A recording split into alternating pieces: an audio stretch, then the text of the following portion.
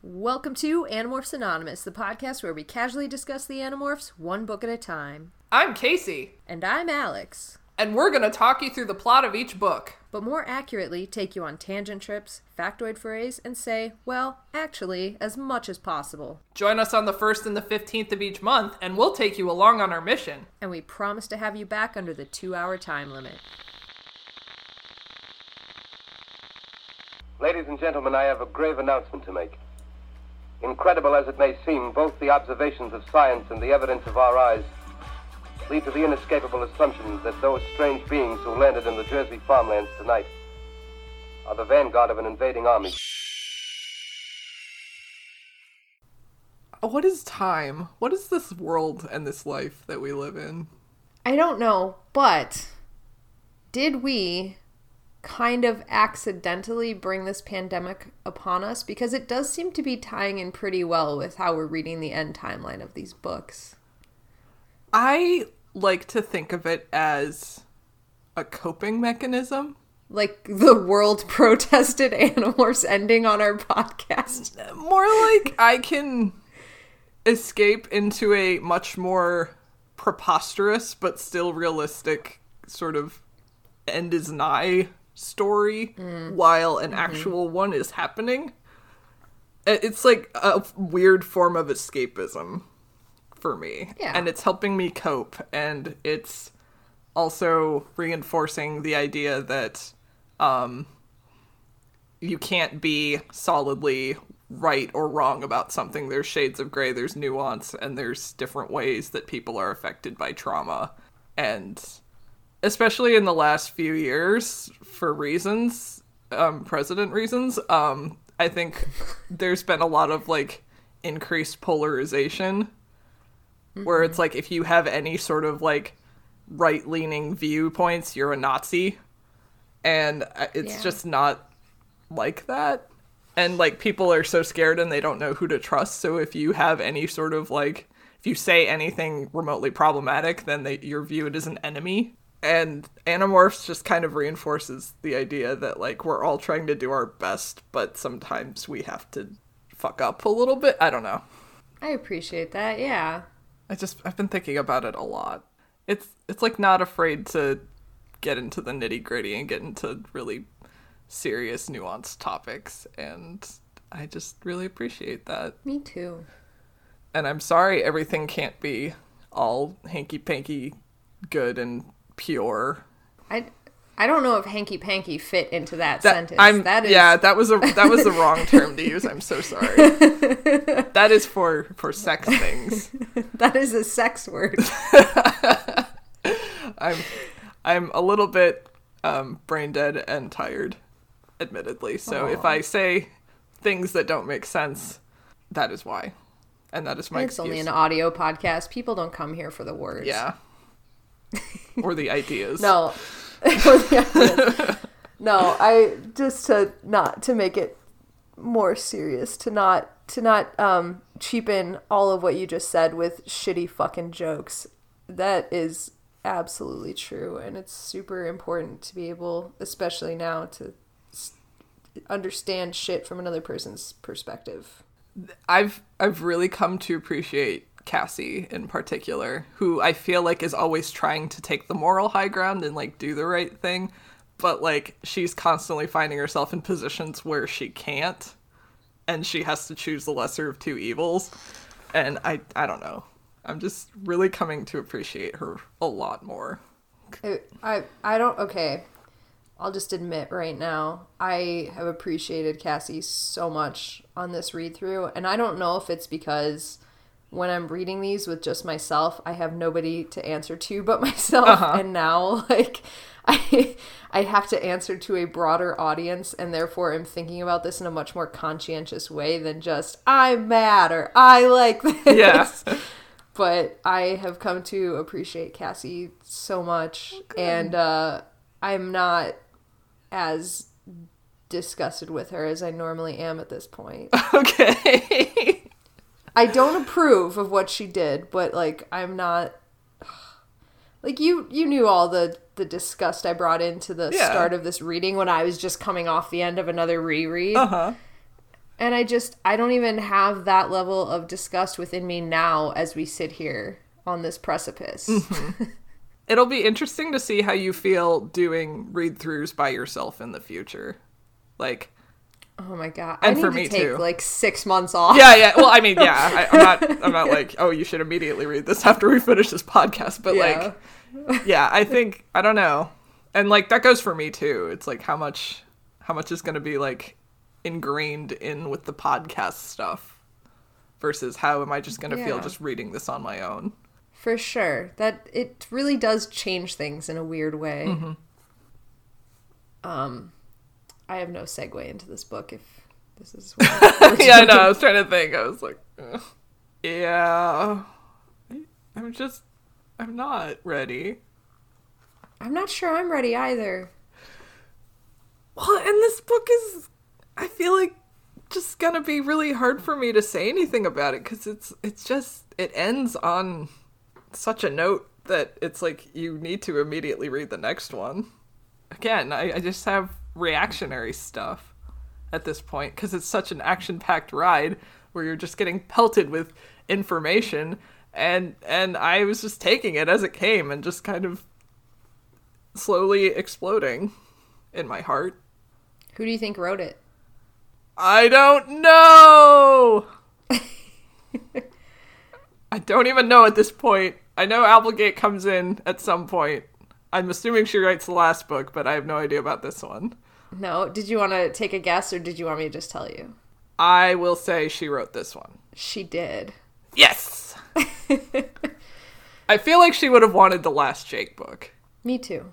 Yeah. Oh no. And there were several points throughout this book that, like, I saw, like, because we've picked these apart so much, I just saw, like, a hallmark of her writing. And I was just, like, everyone was, like, this deep breath of, like, oh, God, so good. Like, Oh. I don't know. I needed that, like, comfort blanket of familiar writing during this nonstop goddamn thrill ride of a book. Oh no.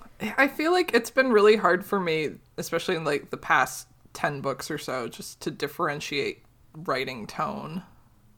Yeah. You know, like there are several books that stand out, obviously, for, you know, various reasons.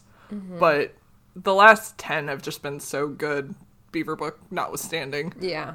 that it's just, I've just kind of stopped guessing. Yeah, they really homogenized it super well, other than the Beaver book, in these last, you know, the last arc of the story, for sure. Yeah. And, like, the only way I've been able to tell is like, if it's bad and I didn't like it, it probably wasn't Applegate. Which doesn't help.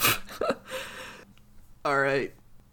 Shall we talk about this? Let's turn our laugh tears into real tears.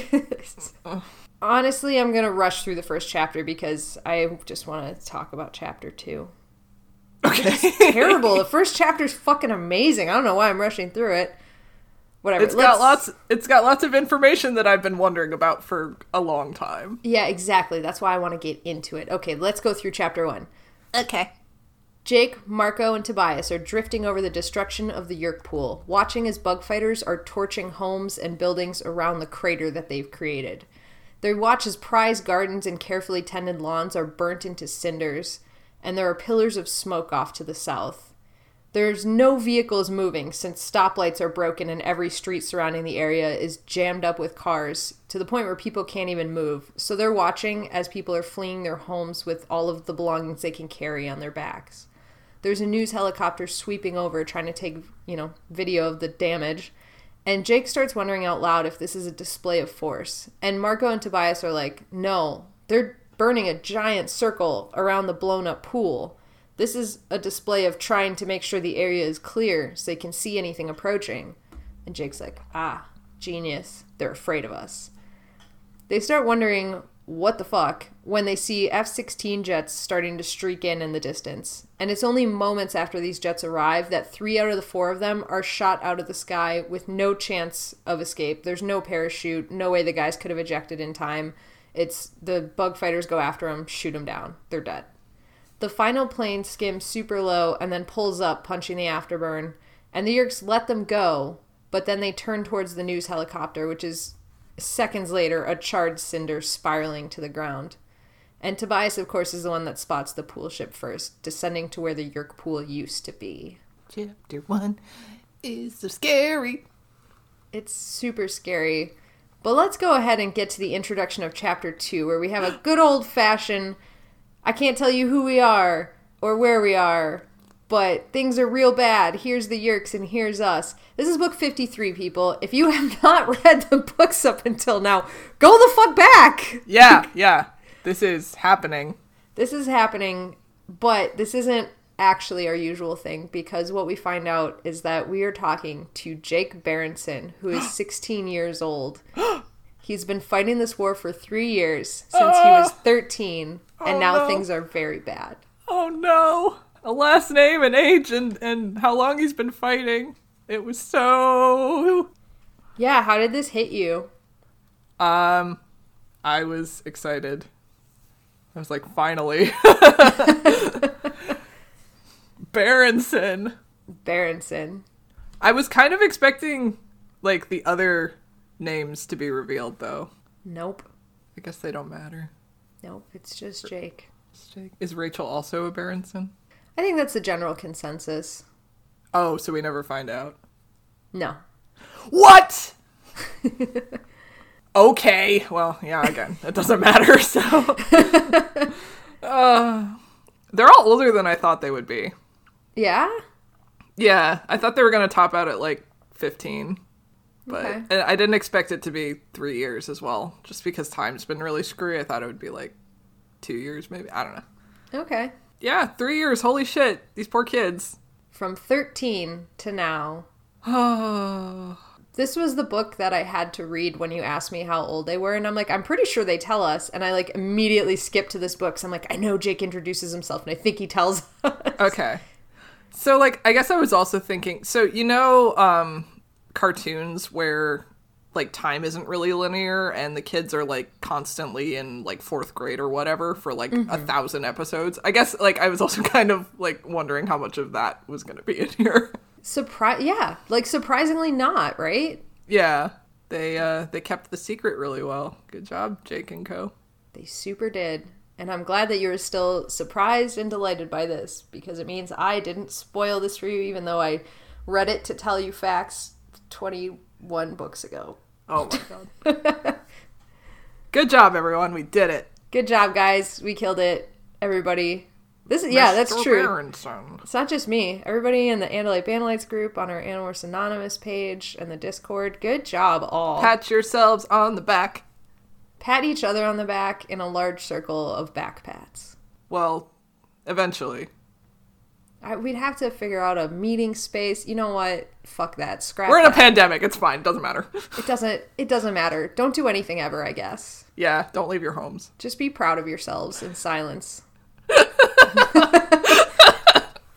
I felt really like Ron Swanson there for a second. Like, I gave them a curt nod.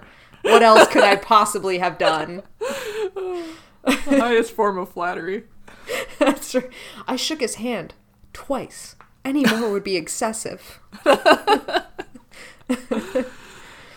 Okay, sorry. Mr. Berenson. I'm suspecting now that you're not entirely liking of this last name. No, it's fine. Okay. I just wanted to be Agent Smith for a minute. What if it was like Jake Falcon? What? That'd be cool. That'd be a different sort of book, I think. Change your name, Jake Jake. Falcon. My name's Jake Falcon, and I save the world. That's his way of unraveling. He's like, I had a real last name, but nothing fucking matters anymore, so I'm gonna pick my own name, Jake Falcon. And then in the last book, it's just him going insane slowly in an asylum. Oh no. Oh no. So they're like, come on, Jake Berenson. You didn't fight a war. It's been fine. What are you talking about? It was all a hallucination. It was all a hallucination. You've been in the cell for 3 years. I will be so upset if that's what happened. Oh my god. And then we find out that, like, Rachel is, like, the woman that works at intake, or no, she'd probably be, like, a CO, and then Cassie would be the one that, like, works at intake that's nice to him, that, like, gives him his drugs every day. And, like, oh no! Marco's the funny guard that jokes with him and, like, plays into his fantasies because he knows, like, I'm working here and these guys, you know, they're not all right in the head, but, like, you gotta be nice to them. And Oh my Tobias God. is, like, a sad other person in a cell across the way. Oh no, I hate this. Turns out that Axe is just like his psychoanalyst, but he's always like wearing protective equipment so he looks weird, so Jake fantasized he was an alien the whole time. Oh my god. What is this fan fiction? What is this thing you've done? Weird. Shit. That's not what this book is about. Wow, we're really not getting into this. I'm assuming that doesn't happen. It doesn't happen. I already had to change like 3 of the things I said in this fan fiction to fit better. Oh, yeah. Oh, God. All right. Aw, Homer could still be the cute therapy dog. Like, he's the only one that makes it through to Jake's fantasy world. Oh, my God. That's adorable. That's cute. I love therapy animals. We have to talk about this book. We do. We have to talk about this book. Hi. So, there is now open warfare after all these years of subversive fighting. But his team is still intact. They had survived thus far, and mostly had done well. He mentions Cassie's recently betrayed them, by letting their greatest weapon, the power to morph, fall into your hands, blah, blah, blah. But then Jake starts wondering if this was his fault as well, because he thinks that if he had been stronger, then perhaps Cassie wouldn't have doubted him and felt the need to step in and save his soul. Oh, no. Yeah, so Jake's also playing a blame game for this. But he's like, now I have no more time for doubts. Now we have to work through how to destroy the pool ship. Da-da-dun. So we cut to the Council of War, where they are meeting in the Hork-Bajir Valley, which we get some more details about here. It's like in the mountains, in a hidden valley that's like very low-lying, so it's constantly filled with fog, which is creepy and cool. That's awesome. That's the coolest valley you guys could have picked. That's so rad and mysterious.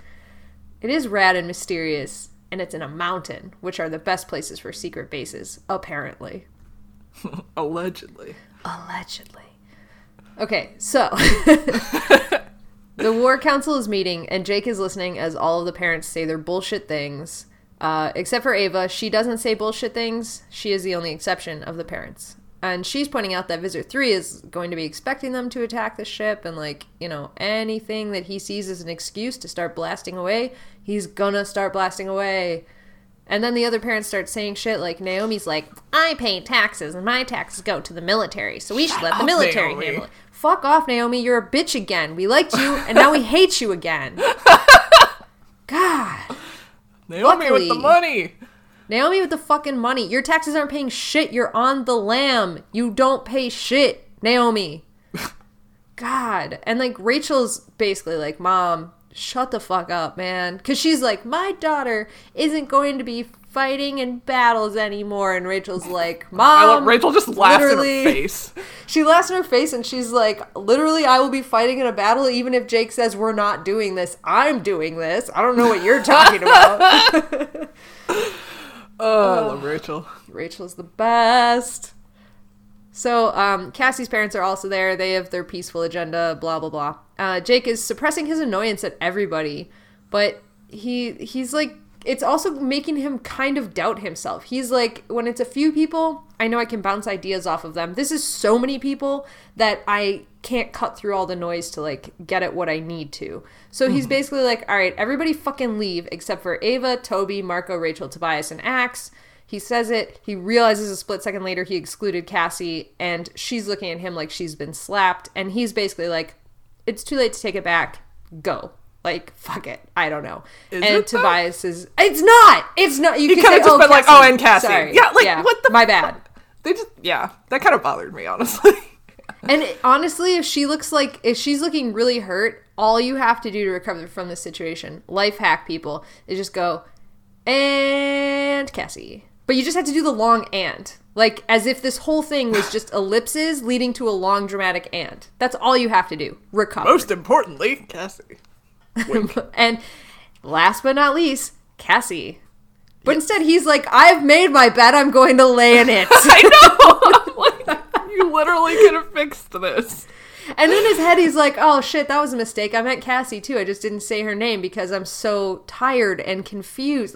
Literally, this is just, come on, Jake. All you had to do was admit to this one minor slip up. It's not they're all going to be like, he's nuts now, guys. Yeah, and it's like this builds, and this becomes a big fucking thing, and it's like, it was so avoidable. It was so avoidable. But if you want a really, really quick way to make Tobias hella fucking mad at you, just forget Cassie. And Tobias will be like, you motherfucker, how could you? Tobias is really mad in this whole book. Tobias has a chip on his shoulder for this entire book. And then it doesn't get better. It's not like we come to a conclusion. It's like it just gets worse. I feel James bad. is there too. Oh, yeah, right? fuck. Yeah. Much like Jake, I completely forgot to mention somebody. But unlike Jake, watch this. And James was there too. So, yeah. Wow. It worked, didn't it? Seamless. It did. It was fine. Seamless. So they go to their smaller meeting, and they're all discussing the plans. And Toby finally weighs in, because Jake mentions a few times, like, her opinion is one of the more important ones in this group. And she's like, straight destroying that pool ship would be a lot of waste. We could do better shit than destroy it. And they're like, what are you talking about? She's like, they have Hork-Bajir controllers. They have guns. It is a ship. Like, that is a big ship with a lot of tech. We could use that. And Axe is like, yeah, it would be great if we could capture the ship, but it's impossible. And then he starts laying out all the reasons why it's impossible. Like, they have an encrypted system and the code changes every hour. So even if he broke in, if he missed it by a minute, they'd have, it'd be a whole other hour to break in. They don't know when it's going to change and like blah, blah, blah, blah, blah. All these reasons why. And Jake's like, that's still our best bet, though. So we're going to go with a distraction, try to break in. And then Jake goes through a lot of really internalized, like, planning. Like, Visitor 3 is going to make assumptions about what we're doing. And no matter what, he's going to think the distraction is us trying to get on the pool ship. So instead of us trying to get on the pool ship, we have to be on the pool ship already. And he says this out loud, and everybody's like, great idea, Jake. Awesome. You have a plan. And in Jake's head, he's like, I did not have a plan. Just came up with that off the dome. I just said that. It just sounded good. I said it out loud. It felt good. I have nothing beyond that. So this tiny, smaller council disbands with everybody being like, great job, Jake. Good job. And Tobias immediately is like, Jake, what you did to Cassie was beyond wrong. And Jake's like, okay, like, come on, Tobias. I'm going to need you to go, like, scout out that pillar of smoke we saw earlier and, like, do that shit. And, like, if you have the time after berating me, Tobias. And Tobias doesn't even respond. He just takes off. He's like, fuck you. I'm done with this shit. Wow. Yeah. And Marco is also giving Jake a look. Like, you fucked up, dude. But he doesn't say that. But he did look like he was looking at. He was giving him a look. You fucked up, Jake. And Jake's like, immediately like, I didn't mean to exclude Cassie like that. It was an accident. And Marco's like, yeah, sure. Yeah. Got it. Cool. So he tells Tobias to fuck off, but then he confides in Marco. This whole book, it felt like Marco very clearly rose to second in command. Yeah. Aww. Well, I mean, of all of them, Marco's the most complete in his character arc and probably has his head on straight. True. More than anyone else, but I don't know. I think we should put Rachel in charge. I disagree. I'm just kidding.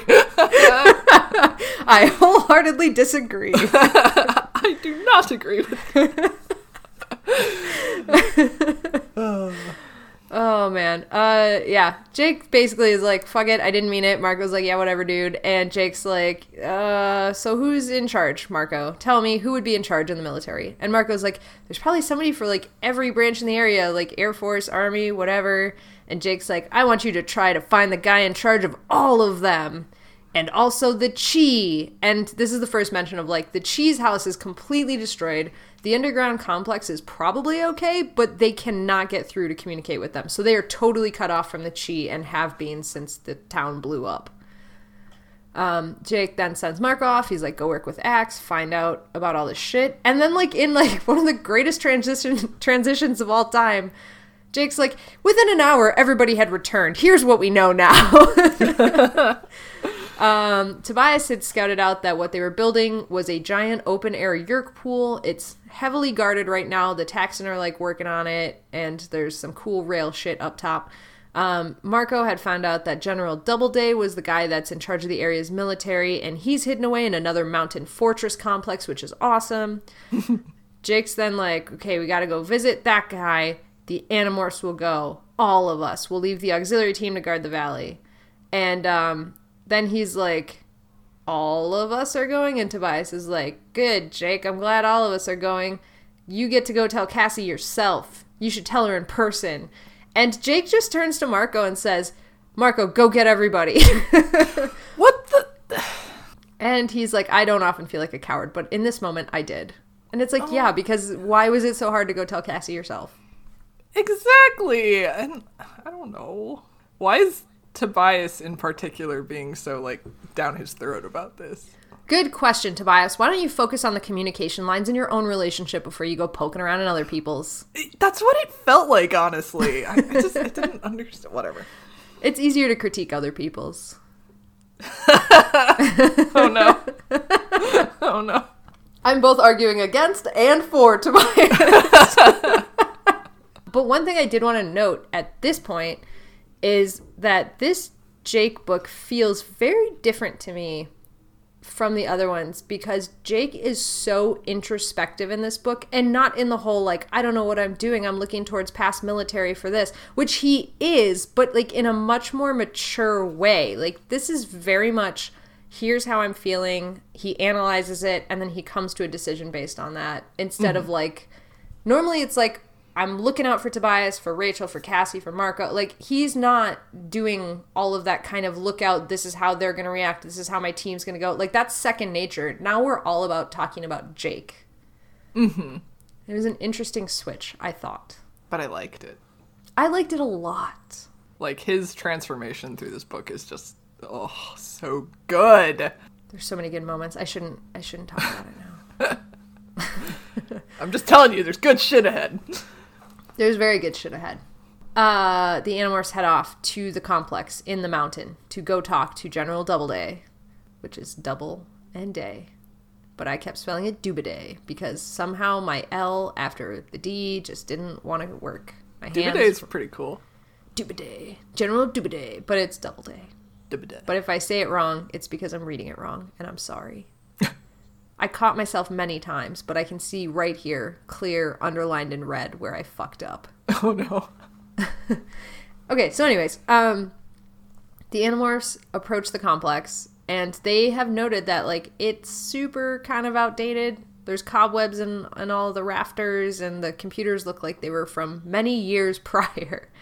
And outside, there's soldiers at the ready with guns. They're standing to attention. Inside, there's the bureaucrat officers scurrying around. And Jake's like, it took 0 minutes to infiltrate. We flew right in as dragonflies. It was fine.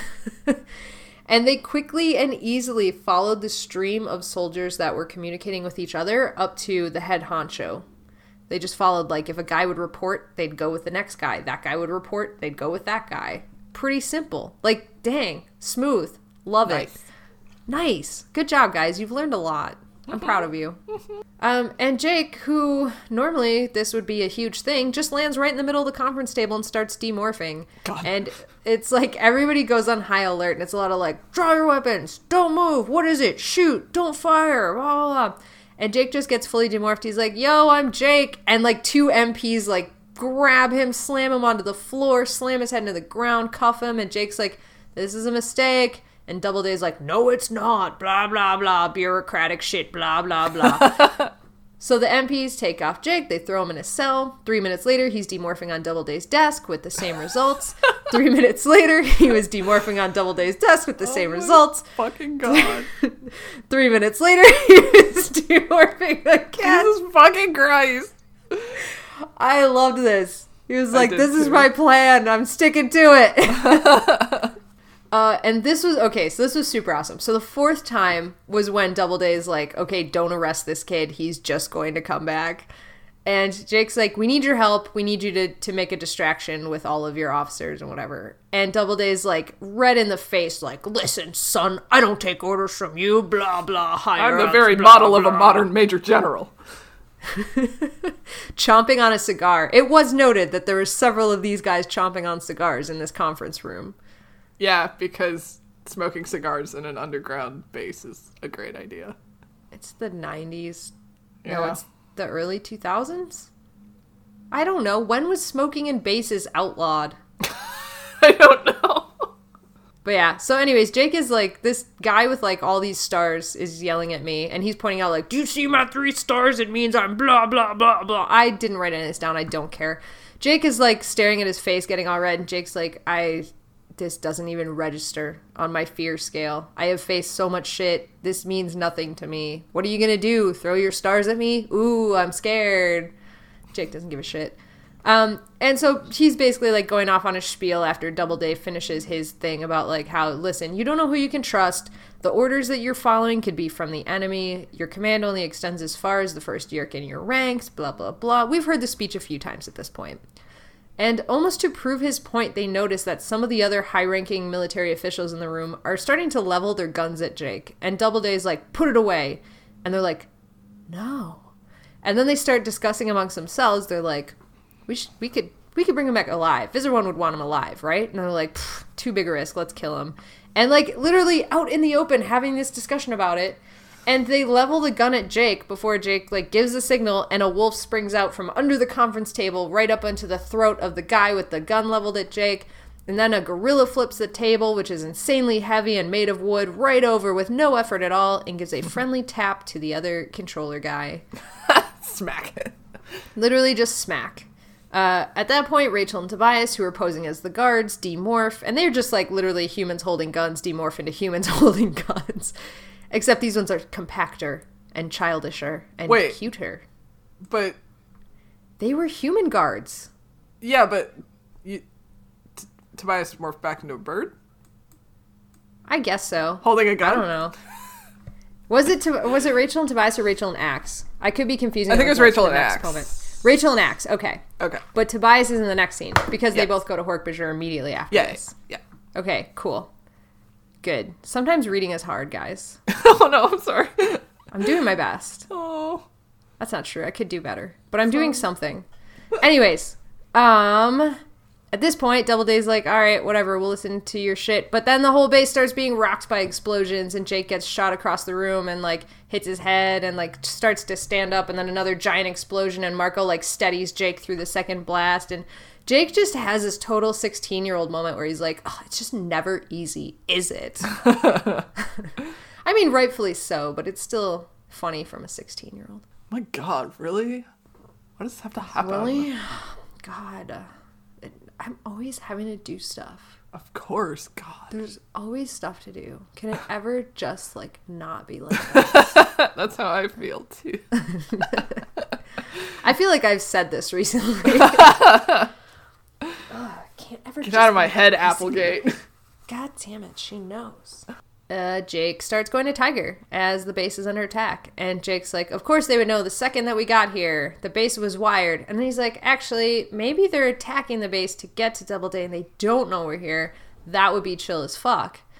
Then there's Drakenfire in the hallway. An officer that is not a controller leans out the door to take up a shooting position and is literally lanced in half. Like, shot in half with a Draken beam. Ew!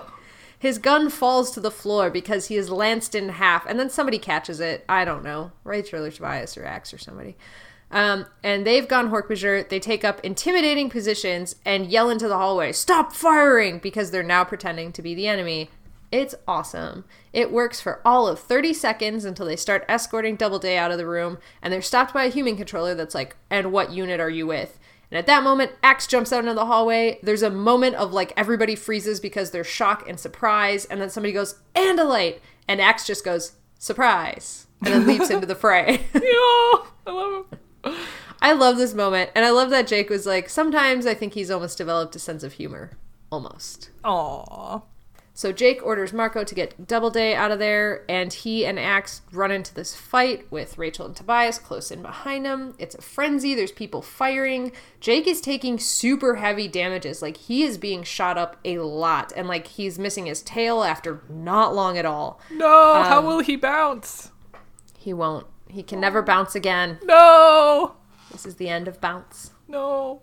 After a few moments, Marco calls out that Doubleday is clear, but Jake says to Marco, don't leave him. He meaning Jake, and Axe are fighting their way into a hangar area.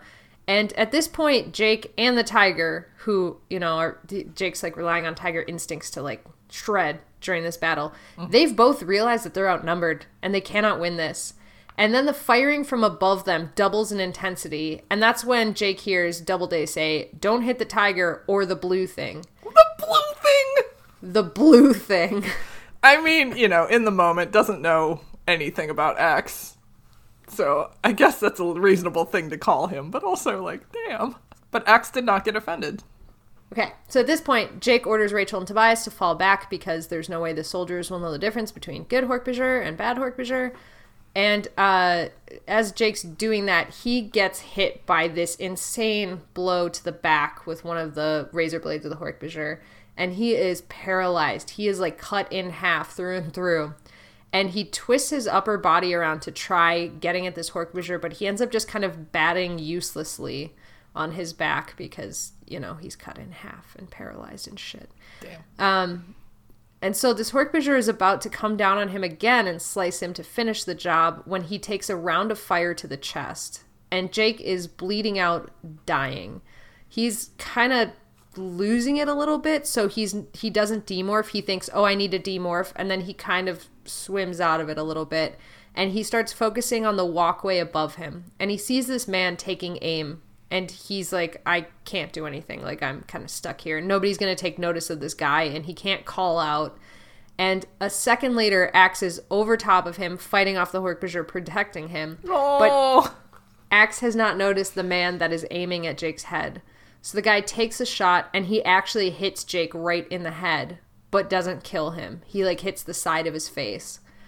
There's another beat as the soldier is taking aim again, and then there's a brown blur as a grizzly bear appears next to Axe, barreling through the Hork-Bajir, ready to fight.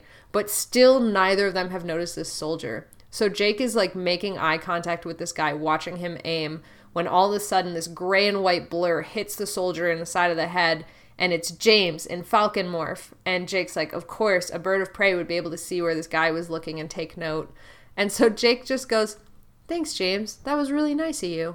And then, kind of drifts off a little more. And then Marco grabs him and starts screaming, "Demorph." And Jake just goes, "Oh, okay." Also, there was a moment where Cassie as a wolf jumped off of Rachel's shoulder to attack somebody, and I was just like, that's so cool! They're so badass. Back at camp, the whole team was sitting together eating cold cereal. There was going to be a 3-day delay because after this whole battle happened, Jake explained to Doubleday that they, have to quarantine because they need to have a clean army. And they're like, of course. And Doubleday is one of those old school, not my dudes. And Jake's like, all the dudes. We already proved it to you. So he reluctantly agrees to it. However, this 3-day delay might mean that the Yeerk pool is completed by then. So they're like, okay, now we have 2 impossible missions. We gotta go kill this Yeerk pool as well. And Rachel's like, blow it up! And Jake's like, I know that she didn't mean it. She's just playing her part. So whatever, Rachel doesn't even respond to her. And then now I'm lost. I got so intense with the blow it up. Oh, so Tobias was the one that weighs in next. And also blowing up a hole in the ground is a terrible idea, actually. Backtrack 1 second. All you're going to do is make a bigger hole in the ground. So also Fair. That, Rachel. Nobody said that to her, but I did think that, and I wanted to let her know. Terrible plan. Tobias, on the other hand, suggests they collapse in the sides of it, which would work better. And he also mentioned that there's some structure around it, and Axe is like, okay, that's going to be a weapons mount for sure. One of the biggest issues with the OG pool was that they couldn't defend it, so they're gonna not fuck that up again. Now they know they need lots of things to protect it. And they're like, okay, cool. And it's Cassie who finally goes, we can't really destroy the pool. We have to destroy the digging equipment. And Jake is like, whoa, Cassie, the digging equipment is Taxxons. You're suggesting we destroy the Taxxons. And Cassie's like, yeah. And Jake's like, I can't tell if she's trying to be ruthless to fit in or just state the obvious, but that's fucked up. I loved it. It's so against her character. I mean, she's made a bunch of suggestions that are against her character, like the whole, recruiting the differently abled kids as well. Yeah. But, man, She really gets wacky. Yeah. Jake says he has to go see Toby because she has to be in on this fight too. And that's the end of that chapter. Nice. And this just harkened back to a day when we were like, let's destroy the Earth Movers. Whee! Oh, yeah. Oh, I was thinking about that and mourning the loss of our collective between us childhoods when we first started reading these books. Oh. Okay. This is very serious now. Get sad. No. No, get serious. Get serious first, then get sad. Why so serious? Because this is why I'm so serious. Jake has to give an order that he has never given before. But things are different now, and they can no longer fight with a sense of valor that they did before. He has to order the Animorphs, the auxiliary team, and the Free Hork-Bajir to go and kill. That is the only order. Kill Taxon. So there's more to this mission, but that's really...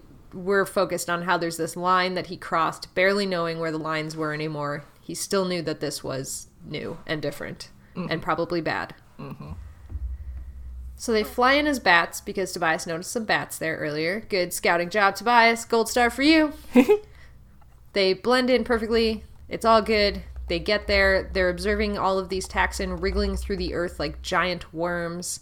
And they scout out this place where there's like kind of a crevice where they can morph. They send Axe in first because, you know, he's dangerous as himself. The others all have to go through their sad human bodies before they can be cool bodies. I'm such a sad human body. I am a sad human body. It's kind of true. Whatever. They make it to Battle Morphs, and then Jake's like, let's go. And gives a countdown. He says, countdown from 3, and then he said, 3, 2, go. And I was like, that's not a countdown from 3. That's a stupid countdown, Jake. That's not a countdown. You have to hit 1 unless you do this all. It didn't. Okay, sorry. That was my personal issue. I'm thinking of, like, rocket launch countdowns, where it's like they get down to 3 and then they, like, say a bunch of shit, but don't actually continue the countdown. You know what I'm talking about? It's like I'm having tip of the tongue syndrome, where, like... It's like... They go like 6, 5, 4, 3, preparing to launch, blah, blah, blah, blah, blah, blah, blah, and then the rocket launches. But they don't actually get down to 1. Anyway. Yes. But see, that makes sense, because you're counting down on the beats, whereas Jake was... It would be like going, we're going to launch this rocket. 3, 2, launch! Like, it was too soon. Go. Yeah, exactly. 3, 2, 1, go! It's like what, I think it was Cassie did when she was... like resetting a bone or something, and she was like, I'm gonna count down to 3. 3, snap! Okay, but there's a reason for that. Yeah, exactly. None of the Animorphs complain about this. This is just my personal complaints I'd like to air publicly. Oh, shit. Oh, man. Whatever. They all go in. They all literally just start killing Taxon. There's a lot of slashing. The coolest vignette we get in here is that Rachel punches through one of the Taxons. She's an elephant morph with her giant tusk, and then flips her head back and tears open the top third of the Taxon and like just sends it flying. What the fuck, Rachel? Awesome. And Marco's a cheetah. He's like just running in and like bouncing off of them, leaving these slash marks, and then they like eat each other. Yeah, because that's all you have to do. They're so vulnerable. Yeah. And he mentions like Axe is the only one fighting super logically, where he's just like nicking them and then moving on. Like literally like one cut, move. Yeah. Yeah. He could just like run through with his tail and just like slice a bunch in a row. Just like helicoptering his tail like, whee! Oh no! Oh no! That's kind of cool, but oh my god. And then he helicopters so much that he starts like lifting off the ground. Oh my god. Oh no. This is bad. This is a terrible thing we've done. Oh no. God, that would be so funny though if he was doing that. Tiptoe through the tune. Okay, no. Sorry. It's all bad. It's terrible. I'm so sorry. Okay. This is a serious moment. He just gave the orders to kill. Why is this so funny? It's so dark that we've looped back around to humor. Great. Cool. Cool. I'm just trying to cope emotionally. Cool. I'm not damaged. Cool. I'm not okay. Not okay. What was the egg one I said to you? Never mind. Moving on. So there's chaos. It attracts the controllers that are all above the pit. And then, of course, at this point, I was like, we're all in the pit. I fell in the pit. Perfect. Yes. They start firing, and Jake's like, okay, auxiliary team, move. And the auxiliary team, Toby's team, they all come in. They start fighting. They're distracting the controllers above the chaos. Jake's like, okay, 2 minutes, and then we're out. However, 1 minute later, the bug fighters decide, fuck this, fuck you, we're just gonna fix this. So they turn in and start firing on everybody. They're killing Taxxon, controllers, Animorphs, auxiliary Animorphs, Hork-Bajir. They do not give a shit. They don't give a single shit. They just start killing everybody. They're like, fuck it. And Jake's like, okay, fuck it, retreat, we gotta get out of here. And then the ground opens up below him and swallows him. And he's like, oh no, this was exactly what I warned everybody about. And now I've fallen trapped to my own thing. No! And then Jake falls deep underground, his tiger body righting itself automatically until he finally hit dirt and his 4 paws absorbed all of the impact, because tigers are good at this shit. Cats are cool at landing on their feet. Cats are great. If Unless he you're had Lena. toast on his back, he'd be fucked. What? You ever heard that toast, the butter side up toast cat phenomenon? Oh no. Yeah, for anybody that doesn't know what that is, there's something that says toast always lands buttered side down, but cats always land on their feet. So if you strapped a piece of toast butter side up to a cat's back, it would just spin infinitely forever. Oh no. I really want to animate this. Just make I wish you would. A shitty flash animation. Just a cat spinning. With toast strapped onto it with a belt. Oh my god. Oh my god, please animate that. Okay. Yeah, so anyways, no toast, Jake lands it, it's fine. And then he's like, I can't see shit, but I can smell shit, and I smell Taxxon. Gross. And then the ground gives way again. But this time it's like a really cool slide. It's in a super smooth tunnel. And he's like trying to dig in with his claws, but he can't because like the sides are too slippery. Ew. And he's just literally like going down this cool slide for like 30 seconds. But it's probably like Taxxon lube. Yeah, it absolutely is Taxxon lube that hardened into a glass-like surface. Sick. Yes. He's Okay. sliding down this tunnel. Gross. And he eventually gets to the bottom of it, where there's just enough light to see 3 Taxxon holding Draken beams on him. And he kind of thought-speak yells for his friends, but there's no answer. And he's like, I'm fucked. I'm so deep underground they can't hear me. This is not great. And he's like, there's no way I can take all 3 Taxxons with guns. And then one of the Taxxons starts thought-speaking to him. Oh calls my him God. Jake. Yeah. Oh my god. Yeah. Jake gets the distinct impression this might be an Andalite-sounding voice. Oh my god. They then like, listen to us, Jake. We have to talk to you. And he's like, I have no choice. You have guns. They drop the guns. And the other Taxxons are like, the Taxxon follows suit with the guy, the original guy who dropped a gun. And then he starts speaking to him. And he's like, great. Now you can kill all 3 of us. So you're good, Jake. You gonna listen to us? And Jake's like, sure. And we find out that this is Arbron. LeBron! LeBron James LeBron makes James! a comeback. He's back! He's still alive, holy shit. He's ancient in Taxxon years, probably. I have no idea. Oh my god. He's... At one point you asked me if we ever heard from him again. I think it was in Andalite Chronicles, like... Oh, really? Yeah, I have... It might have been in real life and not podcast life, but there was one point where you're like, Podcast life. do we ever see Arbron? It's a different life. Like, do we ever see him again after he gets, like, abandoned to the Taxxon thing? And I was like, I don't know. But I knew. It's now. We do see him again. I lied to you. Oh my god. He's back. He's back. And he, like, very kind of similarly to Tobias, now accepts the Taxxon as his people. He leads the Taxxon. Yay! Fucking nuts. Yeah, it's fucking nuts. So he's now speaking for his people, and he's telling Jake that he wants to ally with the Animorphs to defeat the Yeerks, because the only way that his people can get out of this horrific lifestyle that they lead is because of the morphing technology. He can see a way out now. Whereas before, it was like you're just trapped as a starving, hungry thing forever, and they don't want to align with the Yeerks necessarily, but the Yeerks feed them, so like, what are you going to do? he sees a way out, and it's through morphing. And Jake is in shock, so he's not saying almost anything.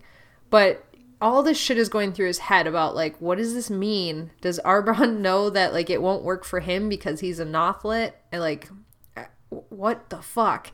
And Arbron, as if reading his mind, is just like, helping my people is what I want more than anything else.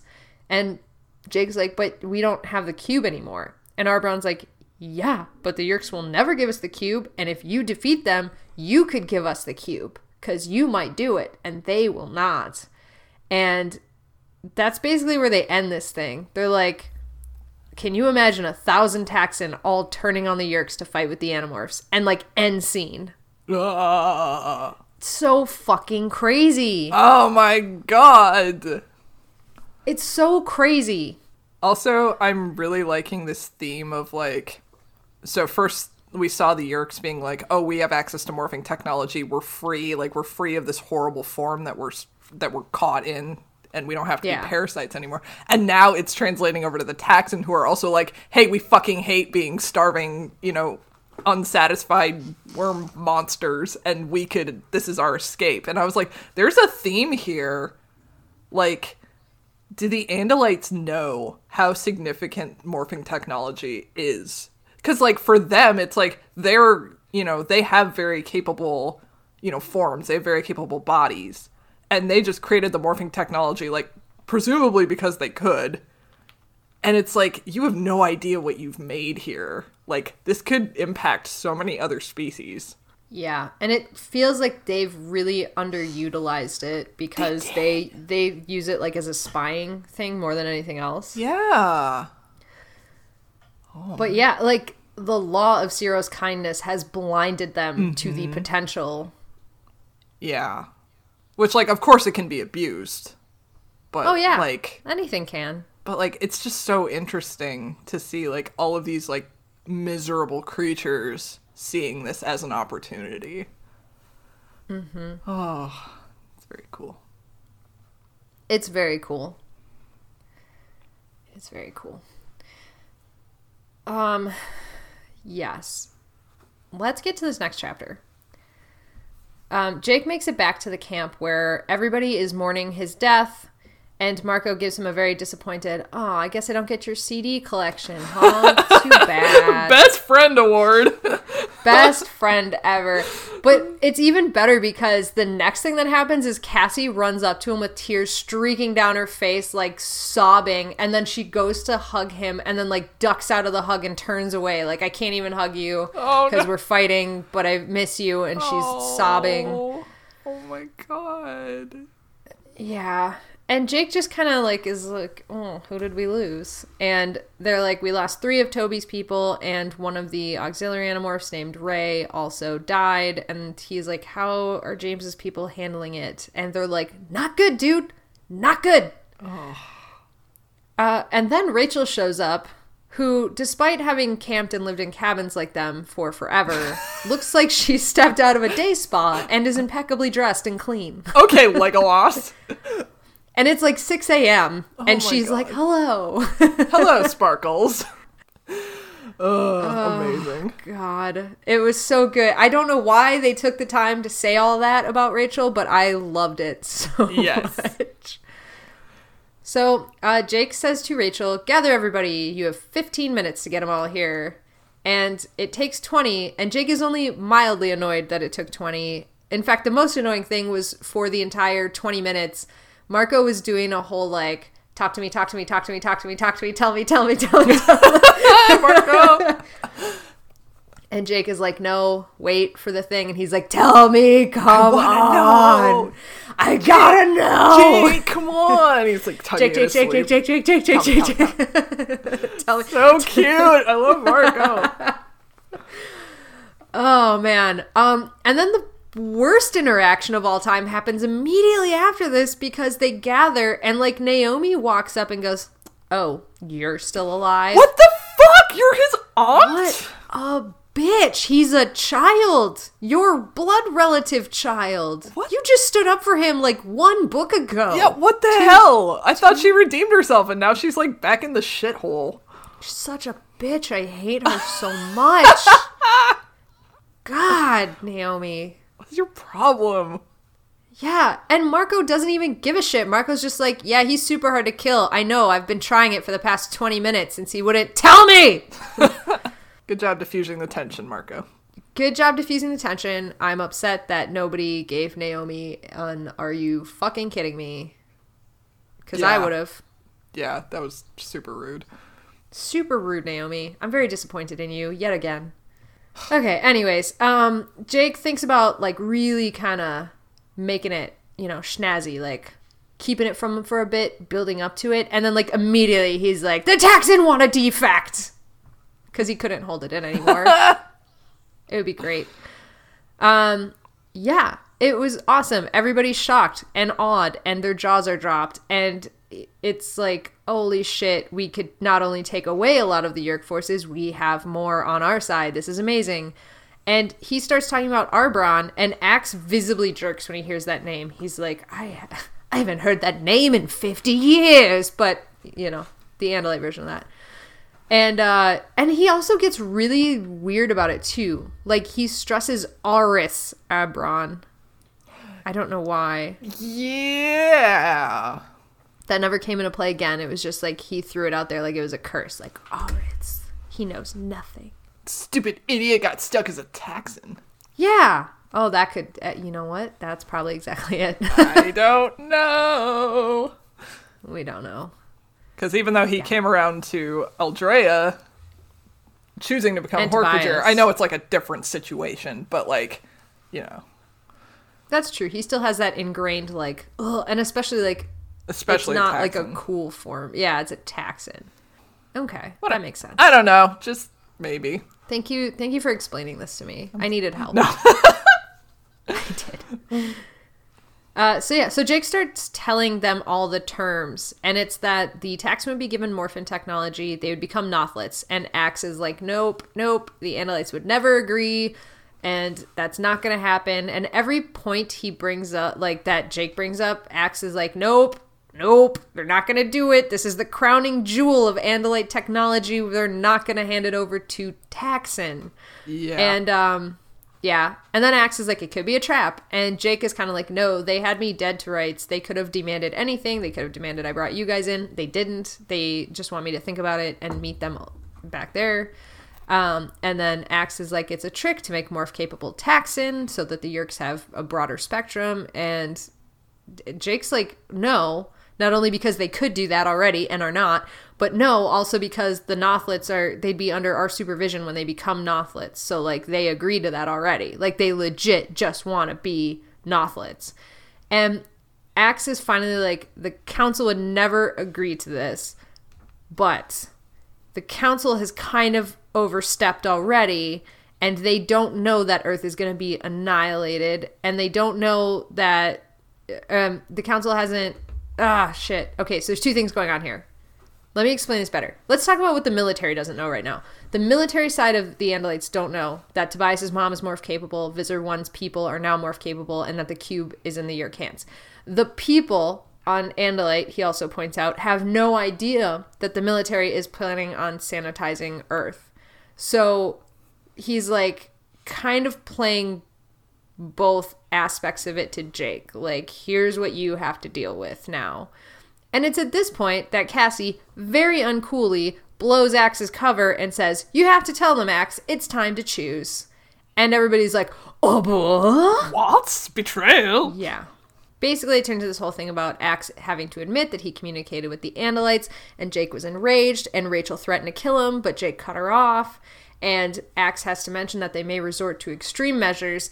At the same time, in like Jake's head and a little bit out loud, Jake is amazed that Cassie was able to see this far ahead. And he's like, did you know that this, like, you would give me this opportunity to ally with the Taxxons by getting rid of the technology? And Cassie's like, I didn't know, but I had hoped. And is played off like that decision was something that she thought would happen.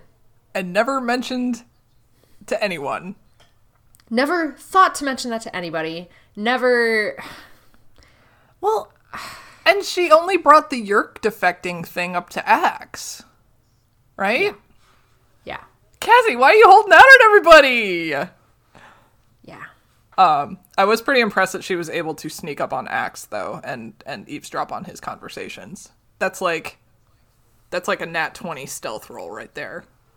She did probably crit on that roll. Yeah. I don't know, man. I don't know. But yeah, I had some feelings about that. Cassie kind of, like later in the book they talk about like they make like a chess analogy, like Jake has to like line up all the pieces or whatever, but like Cassie's kind of doing that too. Yeah. The saddest part, no, why did I say saddest? The most accurate part is that the queen is the one that can move all over the board. Oh no. What have you done? Me, personally? What is this thought you've instilled in me? I don't know. Wait, hold on. How many different kinds of pieces are there in chess? Bishop, knight, king, queen, pawn, rook? That's 6 pieces. There's 6 Animorphs. Dang. Whoa. I don't know if that's anything. Is that anything? I don't know. Let's explore it. That's got to be something. Anyway, chess, yes. I don't know. We don't have to talk about this now. We can take it offline, but I'm just saying. Why would we take this offline? This is exactly what we should be talking about right now. Okay. Obviously, Jake's the king. Cassie has to be the queen. Yes. She's the other plotter that can move all over the place. Oh. She has the inherent sense of the universe. Oh, God. Who's the pawn? I know who the pawn is. Oh, no! Who's the person that throws himself recklessly into battle, sacrificing themselves time after time so the king and the queen can move wherever the fuck they want? Hate that. Okay. There's castling, which is a move where you can move one of the rooks and the king. So that might be something. Just in chess. Just generally in chess, that might be something you want to do. I don't know how the others move. I know the knight moves in an L shape. Yes. That's something. Bishop moves diagonally, and then rook moves vertically and horizontally. I feel like the knights are usually used really early in the game. Mm-hmm. And they're pretty versatile, so I'm kind of thinking axe. I was just going to say axe, too. Cool. Yeah. Yeah, especially because, like, got that weapon immediately at the ready. And then I kind of feel like bishops tend to come out next, and then rooks are saved for kind of later in the game. I definitely want to say Tobias is a rook, not only because of rook, which is funny. Oh, yeah, because it's a bird. Uh-huh. Not only because of that, but because I like the idea of the diagonal move, because he constantly surprises us with moves we don't expect. Yeah, which would leave Marco as the bishop. Oh, I like that. All right, our Animorphs chess analogy is complete. Yeah, especially because he sees a straight line A to B. Done! Oh my god. Oh, shit. Okay, sorry. Good job, we've done it. That was something. I liked that. That was fun. We should do it with, like, Yahtzee next. Anyways. Yes, back to this whole argument. Cassie spied on Axe. She was a flea on his back as he went out there. And she's like, yeah, you want to tell everybody what you've done? And it doesn't go over well. Rachel's very pissed. Jake is very pissed. Everyone's very pissed. And he acts very, like... matter-of-factly says they may resort to some extreme measures. They may have been talking about extreme measures. And Ava's like, oh my god, they're gonna fucking nuke us, guys! And then she starts going on like, yeah, Yeerks are evil, but the Andalites are no saints themselves. And she starts guessing super correctly. She's like, I bet they want to concentrate all the Yeerk forces here and then wipe Earth out of the universe. And then the Yeerk forces will also be gone. And Cassie's like, yeah, that sounds about right. And that's when she, like, super admits that she spied on Axe. That's when she tells him she was a flea on his back. And Axe is like, things are fucked, guys. Everybody knows shit's fucked. Do. Everything's fucked. And he's like, this is where it really comes into play, where he's like, maybe we need to make the general Andalite population aware that the military is kind of gonna do this. And also maybe about that thing on the Hork-Bajir homeworld, the quantum virus. Maybe it's time that we, like, tell people about that, because that is fucked. And they're like talking about like, how can we get through to the Andalite population? Because all of our communicators go directly to the military. And they're like, fuck, we got to get on that pool ship again. We can use the mass technology to punch through the Andalite communications and speak directly to the people so they realize how far the military has overstepped. And also we wanted the ship anyways. And also it has weapons. And all of these things are things we want. And we've got to get the ship. Like, it just has to happen at this point. Cool. Like, Toby was right. We need it. I need it. End of story. We need it. Okay.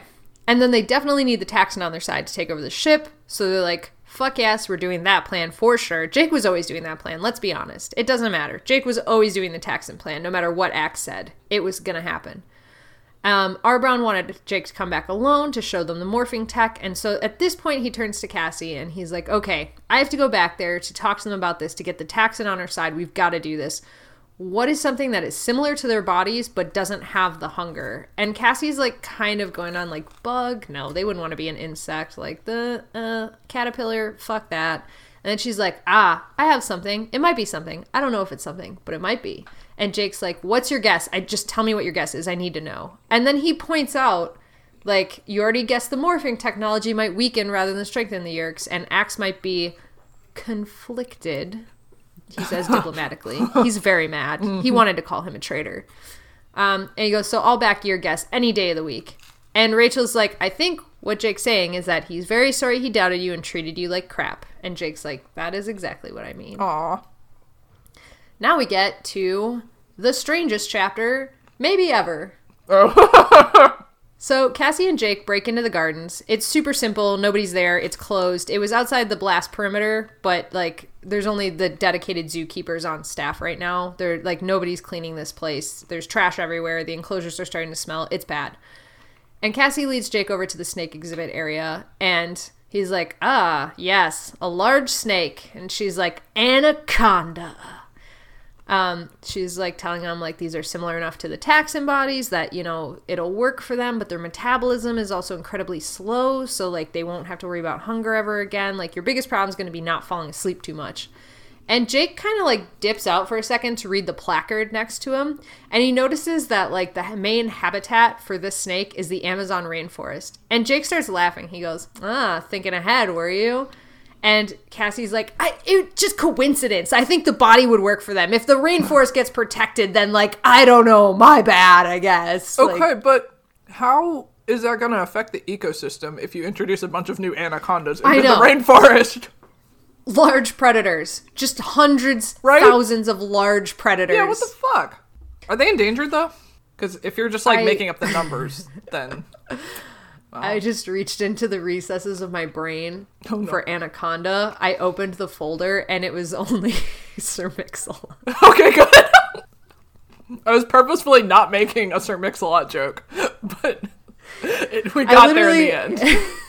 In my brain, literally, it was like, find the file folder on anacondas, open that up, and it was literally just lyrics. My anaconda don't want none, unless you got buns, huh? Oh, okay. That's a fact. Yeah, got that. Great. Fact. Fact, they eat... No, sorry. Oh, fuck. You know, whatever. Whatever. It's fine. Whatever. If I had to pick of the two plans, deforestation, too many large snakes, I would probably go too many large snakes. I've had it with these motherfucking snakes. On this motherfucking jungle. It's just another bad decision that Cassie has to make with her gut, and she's just picking the lesser of two evils. Okay. Every zoo can have an anaconda. Anacondas for everybody. Oh, no. Not very fun for the Taxxon, but whatever. I mean, they're just going to sleep all day and have stuff fed to them. That sounds pretty good. I'd go for that lifestyle. And then Harry Potter will release you. Thanks. I don't think that was an anaconda, but whatever. I don't think so either, but I just went with it. This relating game is super fun, but we gotta get back to snakes. Because what happens next is the weirdest fucking thing. So, Cassie leads Jake behind the scenes into this area where they could reach in and touch the snake, and Jake, like, hesitates because it is, like, a fucking 20-foot snake that's, like, gigantic. And Cassie is super condescending. She's like, it's perfectly safe, Jake. And so he Yeah, what reaches the and he fuck? touches the I don't know. I don't know. She just got condescending. And this isn't interjection. This is what it says in the book, black and white, on the page. So he reached in, he touches the dry scales, and he's like, oh, still creepy. I expected it to be wet for some reason, because everybody thinks snakes are wet. It's very weird. He finishes acquiring the snake, and then stands up. They're wet if they're in the water, I guess. Like, If it's raining, they would be wet. sorry. Is this just going to turn into a podcast where we name different scenarios where snakes can be wet? Oh no, I'm so sorry. Please continue. This is very important. We can no longer focus on how snakes can become wet because we need to talk about what happens next. Jake stands up and pulls Cassie over to him, and they embrace in a very long hug where he tells her that he loves her, and she replies that she loves him. And he says, listen, after this is all over, like, what are we gonna do? And she, like, very quickly answers, oh, I'm gonna go to school and become a doctor and, like, take care of animals. Like, I don't know what the fuck you're gonna do. And legit, she's like, I don't know what the fuck you're gonna do. And Jake's like, I don't know, go to college, figure it out, learn to drive a car, all that stuff, see what's gonna go down. And she's like, yeah, whatever, like, that's gonna happen for you, Jake. And he kind of goes off on this, like, the military won't accept me, I'm too young, what are they gonna do, want my opinion on things? Ha ha ha. And then he goes, well, what would you think if we got married? I know we're young, but we've been through a lot, and that has to account for a few years. And Cassie's like, yeah, eventually I'd like to get married, but, like, you know, things aren't, like, super clear right now how this is all going to go down. And then she agrees to marry him if he waits for a year, and then if he still wants to, then they can get married. And Jake's like, harsh, man. Harsh. And then Cassie goes, if we get married, does Marco have to come live with us? And they're like, ha ha ha. Ha ha. Marco's just gonna be like Frodo Baggins, like living in Sam's house with his wife and children. Oh no. Sorry, I didn't mean to spoil the ending of Lord of the Rings for anybody. Well, that's not the end of Lord of the Rings. If we really want to spoil the end of the Lord of the Rings, we'd talk about how everybody went to the Grey Havens. Anyways, Jake has this moment where he's like, we're fighting for the first time ever with a glimmer of hope that we might win. And he thinks, I should be happy. I should be excited. And that's the end of that marriage proposal chapter. Yeah. I don't hate it. I just am very concerned about how that all went down. Where are they going to get money for a wedding? How are they going to plan this? What parents are involved? In what state is this legal at 16? I have a lot of questions that Jake did not think through. Well, that's why they invented promise rings, I guess.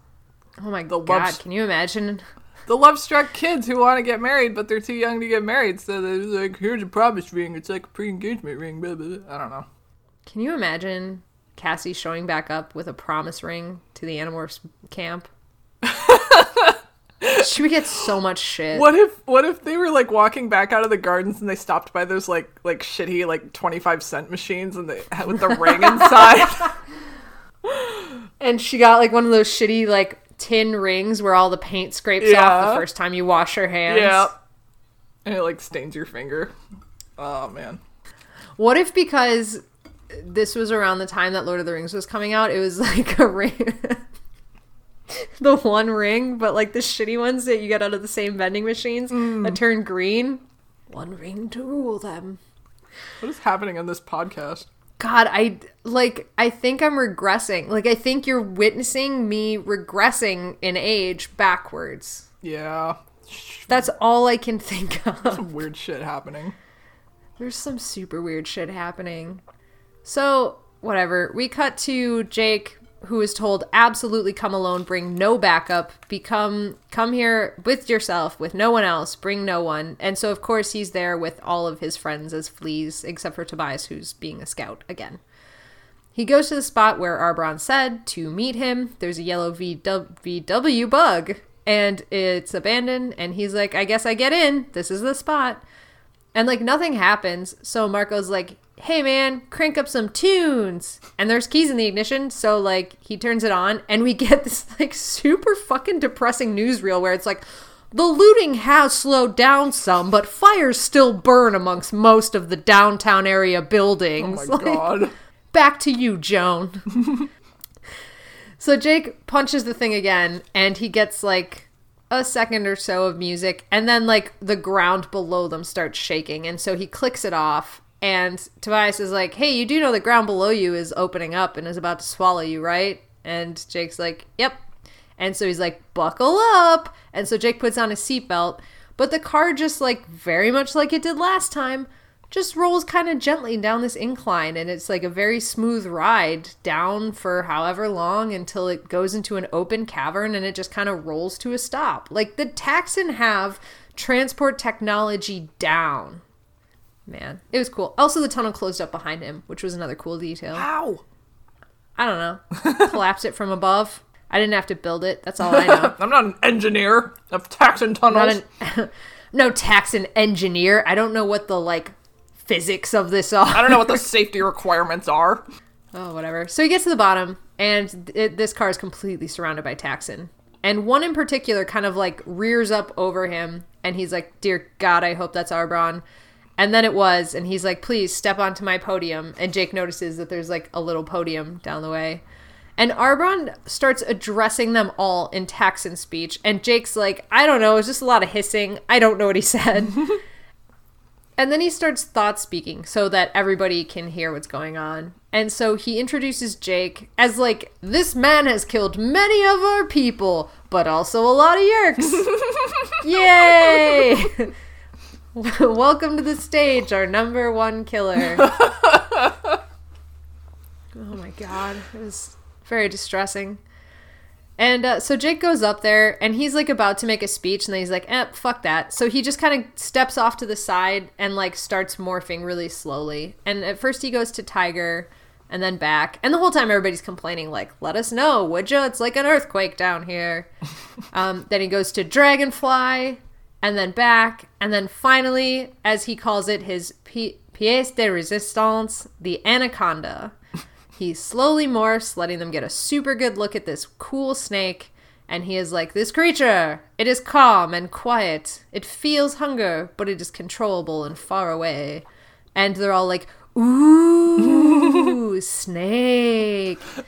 And privately, Arbron's like, good job, Jake. You nailed it. What if all the Taxxons, like, saw all these morphs and then they're like, I want to be a tiger! Yeah, me too! We all want to be tigers. It's like, no, but awesome. You have to be the snake. No, but the tiger is so cool. You gotta pick a snake. This is about snakes, guys. I don't want to be a snake. I want to be the tiger. What if one's like, I want to be a dragonfly? Some hopeful young Taxxon. I want to be a dragonfly, guys. I want to fly. I just want to fly. I just want to fly. Fuck. Yeah. Anyways, they all cheer and agree. They hiss in agreement. And Jake says it's super fucking creepy. And then Arbron's like, go back to work, all of you. And Jake was like, dang, they listen to you. Wow, that's pretty cool. And Arbron's like, all right, tell your friends to demorph. They'd be more comfortable that way. And Jake's like, they would. Yeah. Yeah. So they all start demorphing, and then, out of the shadows, footsteps. Uh-oh. Thus appears Tom. No. And Rachel immediately starts going to Grizzly, and Axe leaps towards him and puts his tail blade to his throat. And Tom's like, yo, chill out. Like, Rachel, no need to get all, like, up in arms about this. You were always, like, fucking nuts. And wow. Jake's like, no, keep going, Grizzly. You're not wrong. And Tom's like, come on, guys, like, what's happening? I'm cool. And he's like, oh, so this is the whole crew, huh? Where's the bird? And Jake's basically like, knock it the fuck off. What do you want?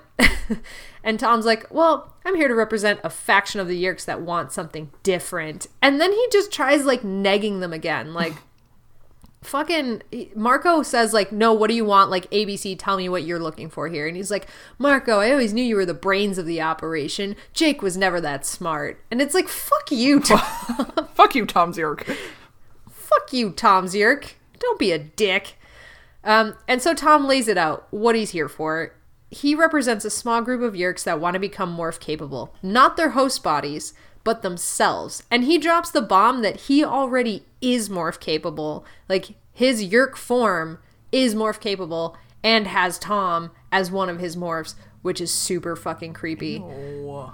He's like, and then he starts going like really off the rails. He's like, I've been carrying Visser 1 on my back this whole time. Fuck that. Fuck the Council of 13. Fuck Kandrona rays. I just want to be a cool thing, fly off with my blade ship, and just go do stuff. And Cassie's like, no, like, what are you gonna do? Go terrorize some other innocent race? And Tom's like, actually, yeah, for sure that's what I'm gonna do. I don't know why Tom's like this. He really is played like a weird surfer, cool guy kind of thing. So I'm kind of playing it up a little bit, but he is actually like that's that. definitely the tone I was getting as well. Yeah. So Tom's like, yeah, like in exchange for doing this cool thing for me, I'll let you guys take the pool ship and I'll help you guys do it. Here are the codes. And they're like, what? Wait, what? What the fuck is happening here? And he's like, also, I told Visser 1 that the Andalites are shielded behind Jupiter watching what happens. That's not necessarily true. They are much closer than that. And Jake's like, whoa, this is a lot of shit. And then he goes, okay, grab Tom. Let's take him. And so they go and grab Tom, like they're going to drag him off and like get the Yeerk out of his head and finally save him. And then Tom's like, oh, those codes I gave you, by the way, yeah, you guys can probably crack those on your own, but I definitely said we should change those every 15 minutes now. So can you crack them in 15 minutes? And that's like the moment where it's like, fuck. Damn you. Everything's fucked. Damn you, Tom. So cut to the whole team flying away from this thing. And Jake is like reeling, trying to think this all through. But he can feel that Cassie is like desperately wanting to say something and holding back. And so finally he's like, what is it? And she's like, I had hoped this plan would work and that we'd gain an ally. They'd come together. We could make them see a better future with morphing. And now Tom's Yeerk has taken this thing that I wanted and twisted it and made this power grab and he's awful. And Jake's like, oh God, she's blaming herself for this twist that nobody could have seen coming. So he's like, listen, you can't always know the outcome of the situation. You just have to do your best, hope it works. But it's not clean like that. Like, it doesn't just happen easily. And Cassie's like, well, it's not right. Like, I shouldn't have done this. I should have done blah, blah, blah, blah. And Jake is very half-hearted with saying, like, you have to try to keep yourself out of the gutter, but, like, there's no way to fight a clean war, blah, blah, blah. But he's, like, kind of tuning her out now because he's got alarm bells going off in his head. And he's going, I've missed something. Why does Tom's Yeerk trust us? Why is he doing this? And he's like, maybe it's, like, old memories of me. He knows I'm trustworthy from when we were kids. And he's like, no, that doesn't seem right. And finally it hits him. Tom's Yeerk is fucking angry. He wants revenge, and that's going to make him take a risk, but he also thinks that the Animorphs are going to die. That's why he's so willing to do this, because he doesn't expect them to live through this. So he's like, fuck, I know what he's going to do, and now I have a plan. And Jake has this shining Marco moment where he's like, all of the nagging suspicions fell into place, and I have a picture from A to Z of what has to be done. And he literally interrupts Cassie, who's still going, to say, Marco, get me the chi. And Marco's like, not possible, dude. We've tried. We've gone to the compound. It's sealed off. There's no way to communicate with them. Can't do it. And he's like, go do it. I order you. Go do it anyways. And one by one, he sends off all the members of his team with tasks until it's just him and Rachel left. And he's going through this thing as he's sending them away. Like, I thought maybe Axe, but no, I need Axe with me. It has to be Rachel. And when it's just them, he explains his plan to her. And when he's done, she goes, okay, you were right to pick me. This was the right decision. And Jake's like, yeah, I know. And she's like, it's not going to be Tom's Yeerk. It's going to be Tom. And Jake's like, I know. And she just kind of says, if it happens, don't blame yourself, okay? Like, none of you, don't blame yourselves. And then she angles away from him and flies off. And when Jake is left alone, he starts thinking about how if this plan works, he may be losing at least some of the people he loves the most, and he sent them all to their deaths. Oh, no! Yeah. Oh, no. I love how this was written. I love how there's, like, just enough information to know exactly what he sent Rachel to do. Oh, it's so good. This was one of those moments where I'm like, oh, this is K.A. Applegate writing right here. God, it's so upsetting, and yet it's so beautiful. I guess she really likes the word sanctimonious, because that was in there like 6 you times. Sanctimonious bastard! So Marco shows up with Eric, and we get almost no details of his mission other than that he was shot down twice and almost died both times. No, poor Marco. He barely made it back. He's like pissed. He shows up to camp like, I almost died twice, you motherfucker. Oh no, Marco. And Eric is like, Jake, I'm so happy you're alive. And Jake's like, yeah, I'm so happy you're alive, Eric. And they're like exchanging these weird pleasantries where Eric's like, I had hoped you guys would be doing well. And Jake's like, yeah, super well, dude. Here's the thing, we need your help. And Eric's like, what can I do? What information can I get you? And Jake's like, actually, you're gonna like help us this time, like for real. And Eric's like, oh, like what do you know, my programming, I can't do that. And Jake's like, super cool thing though, dude. Axe has this dude. Come here, Axe. Come on. Bring the guy over that I told you to get. And they drag Chapman over. And Jake's like, super cool, Eric. You're going to cooperate with us or we're going to fucking execute this guy. Wow. And Jake's like, Axe, would you kill this guy? And Axe is like, yes, I would. He is a known controller, somebody who's contributed greatly to the war and its tragedies. And I would absolutely kill him. He is a war criminal. And Eric drops his hologram in this, like, display of force and starts swearing at Jake in some dead Mesopotamian language like that fucking means anything. Shut up, Eric. Shut up, Eric. And Jake's like, it doesn't matter what you think. That's what's great about this plan. You do what we want or we kill Chapman. Cool, right? And they're all like, super not cool, Jake, but like, okay. And so he then turns to Marco. He goes, okay, Marco, Eric's your property. If he tries to leave, we kill Chapman. Super cool. Axe, you're going to be in charge of killing Chapman, but also you're going to be calling the Andalites and telling them that we scored a major victory and we're going to be delivering a pool ship to them. And Axe is like, you want me to lie to my people? And Jake's like, no, I don't want you to lie to your people. You are going to lie to your people. I order you to do it. I'm your prince. It's going to happen. Oh my cool? God. Cool. I fucking love this so much. I do too. It's juicy. So James is also there. And Jake's like, okay, we're going to need all of the auxiliary animorphs to go on this mission. Here's what we need. And James like, whoa. No, I can't make them do it. Like, the younger ones are still insanely upset. They've lost Ray. They haven't processed it. You know, this isn't something we're used to. We said we'd fight, but like, we can't do it right now. And Jake's like, actually, we made you Animorphs to fight with us, and this is what we need you for, so you're gonna do it too. And he just kind of snaps on all of them. He goes, this is it. This is our final stand. At the end of the day, some of you who I'm looking at right now are going to be dead, and I don't give a shit. The other options are the Yeerks win, take over, kill us all. The Andalites win, they sterilize the planet, kill us all. So while some of you guys are very sad or whatever, or don't want to do this, this is our final stand, and this is how we're going to win and save the most people. So I don't give a shit. And he's like ranting and raving and going on. He says, oh my God, I feel like such a nut. I feel like a dictator. And when he finished, it was silent until Marco spoke, and he said, you sound like Rachel. Speaking of which, where is she? Oh, this chapter. This fucking chapter was so good. Like, so bad, but so good. Oh my God, it was. Oh my God. Every point that Jake made, I was like, yes. And like, he makes it very clear that what he is doing is terrible and awful and I should not be cheering. And yet here I am cheering. Yeah. I mean, the alternatives are also not great. So yeah, it's like, I literally wanted to go through the page and grab James and start shaking him like, you lost Ray, but if anyone else, like, if you guys don't participate in this and like the Yeerks or the Andalites win, you're losing fucking everybody. And like, one of the points James makes is like, well, you know, some of these families, this is like their only kid. And it's like, well, they're gonna have no kids if anybody else does this, so like, risk it. Come on. And I totally get where he's coming from. He's not wrong. That's very valid, but I'm angry. Oh, man. Okay.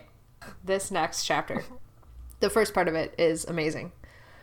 So Jake is flying over the pool ship, recounting his interaction with Doubleday. We don't even get the scene where he goes to Doubleday after 3 days and explains everything to him. We get, like, Jake's memories of it because he's just replaying it in his head. And he found out, like, that the first controller in Doubleday's army broke after 10 hours. He started running for the door, and he was warned to stop, but he didn't listen. So an MP shot at him and killed him. And Jake's like, oh, man. And he's like, he was aiming for his leg, but the guy slipped and fell, and they ended up shooting him in the head. After which, the Yeerk came crawling out of the bullet hole in his head. Ew. Yeah. And Doubleday showed him the Yeerk that crawled out of this guy's head.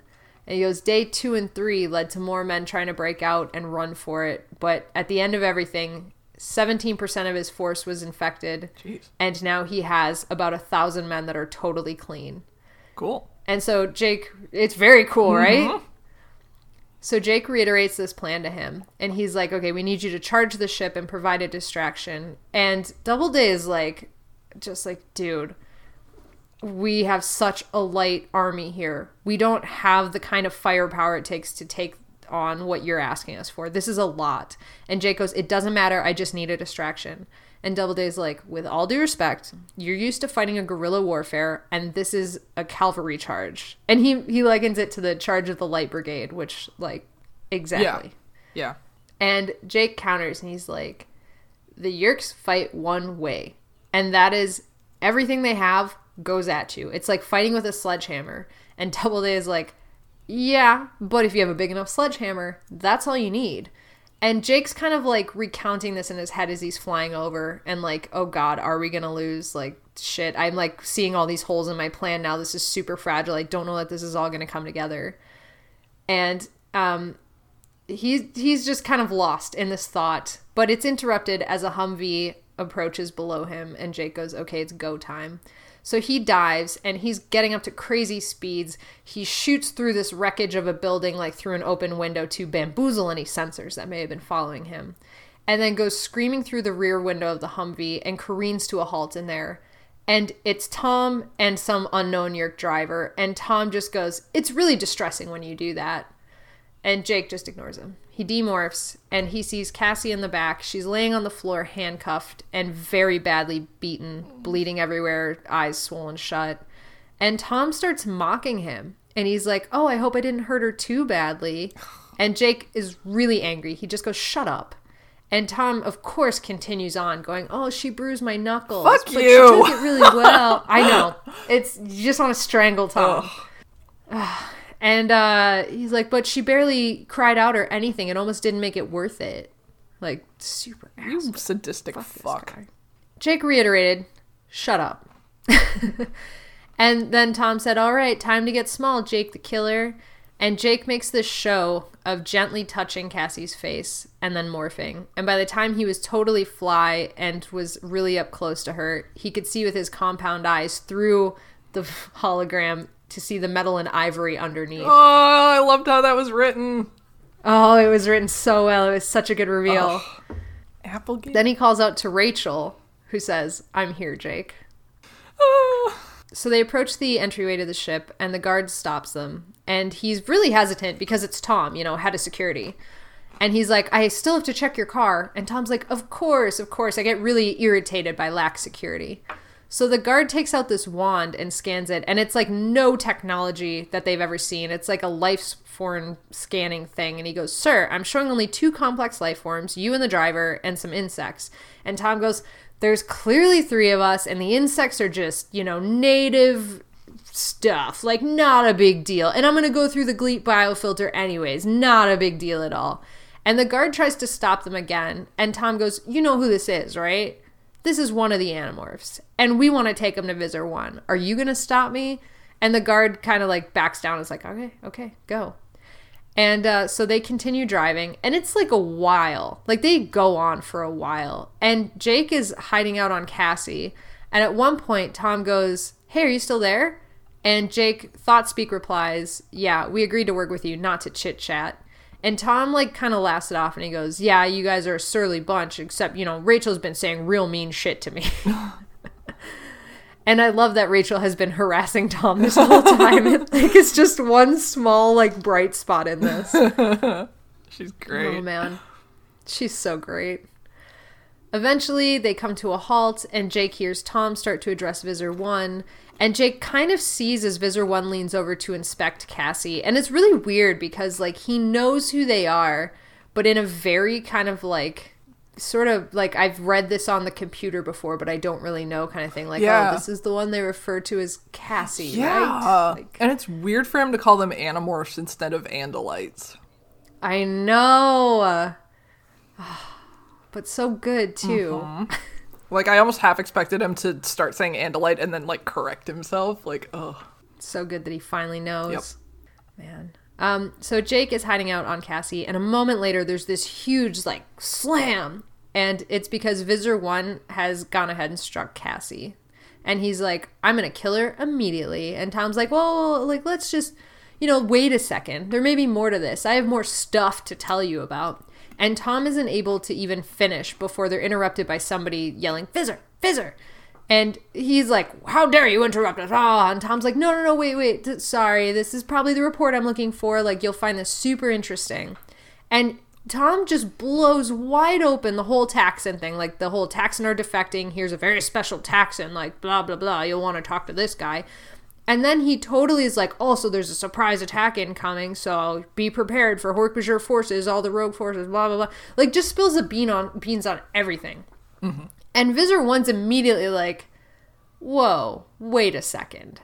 What you're telling me is, like, all of these things are going to happen and we know in advance, and also we got this Taxxon super lucky break, and also we got an Animorph super lucky break, and like all this good shit's happening to me. He's like, I don't have good luck. Everything is shitty. This is a trick. Clearly, this is a trick. This is where it helps to be a pessimist. Yeah, exactly. He immediately is like, no, fuck this. Everything is wrong. And he's like, and how do we know this isn't like an Animorph trick and the Taxxon is a morph? And Tom's like, easy, make that Taxxon eat the girl. And he's like, okay, Taxxon, eat the girl. And without a second of hesitation, this Taxxon slams down on top of Cassie and starts consuming her. And it's like one of those like lawnmower legs kind of thing, blood seeping everywhere, parts flying, screaming. Wow. Cassie's begging for her life as she gets consumed. And Tom's just sitting there like, bye, brother. It was cool while it lasted. Bye. Ew. And this was Tom's plan. Have them all sneak in on Cassie and then eliminate them all right here. Mm-hmm. Fortunately, Cassie, as we know, is Eric, but the Taxxon was Tobias. Surprise! Yay. And so Eric makes a very good hologram while Tobias is playing his part of eating this giant robot dog that is Cassie. And Eric's making this crazy hologram with like blood and gore and everything, blah, blah, blah. And Tobias is acting his part down to perfection to the point where he's lapping up the blood on the floor. And once it's all over, Jake is like, good job, Eric. And there's no response. And Jake's like, I didn't expect one. Also, he's very pissed at me. He's extremely upset. He's extremely upset with what's going on, so I'm kind of antagonizing him just a little. So now that it's all kind of gone down the way that they expected, Tom's like, okay, I'm going to go on the Blade ship and go eliminate the Taxxon that are betraying you now, cool? And Visser 1's like, yeah, cool. And they're like, the Animorphs in the background are like, okay, so there's no way those codes he gave us are good, right? And Axe is like, there's no fucking way, and also they're probably self-destruct codes. And Jake's like, okay, you and Marco go break in with Eric. Go have fun. And then Visser 1 actually helps out at this point because he orders the Hork-Bajir to go out and execute the Taxxon, which is Tobias, which we then find out is fantastic news because now they don't have to come up with an excuse to leave to execute him, and all those Hork-Bajir are Toby's people. Yay! So win situation. So they all leave to their respective areas. And all we get at the end of this scene as they're disbanding is Rachel's voice fading quickly saying, doing good, huh, Jake? And she already sounds very far away. Jake lands on the ceiling and watches as they brought up the view screens. One of the bridge crew informs Visser 1 that there's an attack mounting. And at first they see only the military, the few tanks, some of the planes, the men. And they start setting the array for a wide dispersal of the Draken cannon. And what they want to do is cover the whole battlefield area and heat them up with the Draken beam and start cooking all of the soldiers alive in a very slow, very painful death with 100% casualties guaranteed. And then somebody notices that there's animals with them. And Jake can see the view screen, even through his distorted fly vision, and see them taking a closer look at this lioness that's with a troop of soldiers, a rhino, and he starts calling them out by name, who they are. Ugh. And from up here, he can see this force looks pitiful. I hate this scene. This is awful.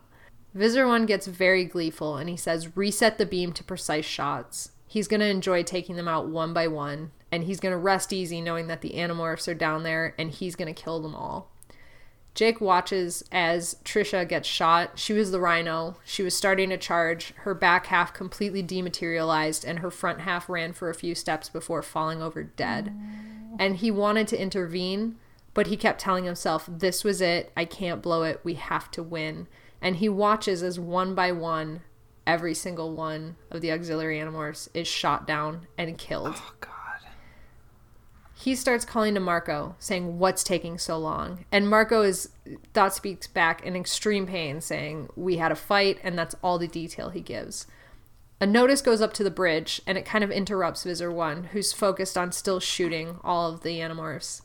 And then a second later, somebody hops on and says, it's just a disciplinary action. He goes, okay, great, don't bother me with this shit. And there's some reports of maybe animal attack, and he kind of it pikes his interest, but he's so focused on shooting down the auxiliary Animorphs that he can't look away. Jake takes this opportunity to land right on Visser 1's head between his stalk eyes, because Axe finally admitted that that was a spot that they couldn't see. And Visser 1 asked them to save the tape of all of the Animorphs dying, because he was going to watch that again and again. Awful fuck. Once they're all eliminated, he asks them to set the beam back to wide dispersal, and now they're going to take out all of the military guys. And Jake checks in again with Marco and Axe, and he says, almost ready. And Jake's watching as they trigger the beam, and some of the soldiers start to squirm. They can already feel it taking effect. And he goes, now or never, Marco. And then the ship starts drifting off course. And Visser 1 didn't get it at first. He goes, oh, God, some incompetent idiot in maintenance. And then he's like, oh, wait a second. He starts realizing, oh, fuck. The Animorphs are on board my ship, and they used Cassie as a Trojan horse, and they snuck on with her. And Jake goes, not quite right, but you're getting closer. So Visser 1 calls the blade ship back to him. He says, return. There's Animorphs on board. And he goes, this ends now. And Jake silently agrees. Ugh. Jake sticks with Visser 1 as he sweeps down the hallway, flanked by Hork-Bajir and human controllers. He was ordering them to fire in engineering on medium Draken power. They're just going to flood the room to kill all life forms, and that shouldn't hurt the machinery. They're just going to slaughter everybody. Somebody tries to protest, and he, without missing a beat, breaking stride, cuts their head off and says, I'm ordering you into firing rows. You kneel down. You stay mid-level. Hork-Bajir fire over their heads. And Jake's like, okay, this is not going well. So he tells everybody, you're about to have enemy fire raining down on you. Get out of the way. Save yourselves, kind of a thing. And then Jake leaps away from Visser 1 and starts heading off down the hall, where the others have escaped to this room. The other Animorphs have escaped to this room, and Axe is like, okay, come in here, shut the door behind him. Jake demorphs, and Marco makes some funny, fancy meeting you here joke. Cassie says, what's the ground situation? And Jake says, I don't know if Tom got to the Taxxons. And Cassie goes, no, the men and James' team. And Jake said, I think most of the men are okay, but James's team, I don't think many of them made it. And Cassie immediately loses it. She goes, oh my God, was Rachel down there with them? And Jake goes, no. And they're like, well, where is she? And he's like, I can't avoid it anymore. I have to tell them she's with Tom. And Tobias immediately reacts. He's enraged. He actually starts to call Jake a son of a bitch, and then derails and is just like, what the fuck? And then he's like, how could you? And Cassie's outraged. She doesn't even know what to do. Marco's only response was, oh yeah, it had to be her. He just saw it immediately. Jake's like, okay, I have to communicate with Toby. So he starts morphing Tiger. And Tobias just keeps saying, don't you let her die. And Jake orders Toby, once he's in morph, to trap all of the controllers in engineering and shoot anyone or anything that tries to leave. And Cassie goes, that's not going to hold Visser 1. He's morph capable. And Jake says, don't worry about that. He's not going to touch them. He's going to come after us. She'll be fine. They just have to hold the Hork-Bajir and the controllers. So the team takes off running towards the pool part of this ship. And they are kind of fighting along the way, but like it is very scarce. There is 1 or 2 controllers that are in the hallways, human or Hork-Bajir, and a lot of them are just running when they see them. They're not even trying to get into a fight. They run into like one small like military type unit with a couple people, and it's seconds that they're dispatching them and continuing towards the pool. Once they get to the pool, they encounter the real resistance because there's a lot of controllers down here. They launch into this battle. They're fighting, but like so many Hork-Bajir on top of them. And Jake ends up fighting, pressed up against Axe, and they're kind of like trying to fight their way over to this ridiculous looking booth that controlled the pool. And they cannot get there. They are being completely overwhelmed. Then a Hork-Bajir launches over Axe's back and starts fighting for them. And Jake realizes, oh, Marco has been opening the cages, and there are like freed Hork-Bajir fighting for us now. So once they get that extra force, the tides of this battle starts turning. And they're able to fight their way up to this booth where Axe slices it open. Marco tears the Hork-Bajir out of the booth and then like does a terrible Dorman impression as a gorilla holding it open for him. Thank God for Marco. Thank God for Marco. So Axe starts messing with this control booth and he says, you know, they need this booth because sometimes they have to do maintenance. To do maintenance, they do have to drain the pool. And the pool right now is at capacity. And Jake's like, yeah, okay, cool. And Axe continues like, oh, this is all the Yeerks that they've rescued from Earth. And they also brought in a fresh batch to get human hosts. There's a total of 17,372 Yeerks in this pool. Oh my God. And Jake freezes. He goes, how can I give this order? How can I do this? I can't. I can't do this. And he's like, but it's not my fault. They came here. They attacked us. It's not my fault. And Jake says, flush them. Oh my God. Yeah. Happy genocide. Let's go through the last chapter and then let's talk about this. Okay. So the team rushes to the bridge. Jake's head is spinning with this whole, it's not my fault. They attacked us. It wasn't me. It's his fault. If anything, it's his fault, not me. And then they made it to this bridge. And when they get on there, they find the skeleton crew and Visser 1 staring into this frozen crystalline Yeerk cloud that had just drained into space with 17,000 some odd dead Yeerks. Like, genocide. And they're just, like, Visser 1's dejected. He doesn't really try, like, his normal bravado or anything like that. He just starts this, like, really defeated monologue. Like, I was defeated, and it was by my own people. It was a traitor. It wasn't you. It was a traitor in my midst. And then he makes some comment like, I was betrayed by my own trusting nature. And Marco, like, has to stifle a laugh because he starts laughing. And I was like, oh shit, this is super serious. I can't do that. And Jake says, well, you still have enough power to fire 2 shots, disabling the blade ship and saving yourself. And Visser 1 says, oh, we're going to do just that. But unfortunately, the power is being drained from the ship as we speak by some other traitor. And Jake realizes Eric is draining the ship of power. So he just starts going, like, screaming in thought speak, Eric, stop. You think you're doing the right thing, but you're making it worse. Stop draining the ship. And they all watch together, Visser 1, the Animorphs, controllers, as the pool ship tries to fire 2 shots on the blade ship to disable the engines. And both shots missed. They watch as the blade ship turns towards them, shoots out their engines, and disables them with 2 giant blasts that rock this ship to its core. They are hailed. Visser 1 brings up the view screen, and it's Tom saying, oh, looks like you're having some engine trouble. And then Tom spots Jake and freezes. And he says, you're not dead? And Visser 1 goes, I noticed the very same thing.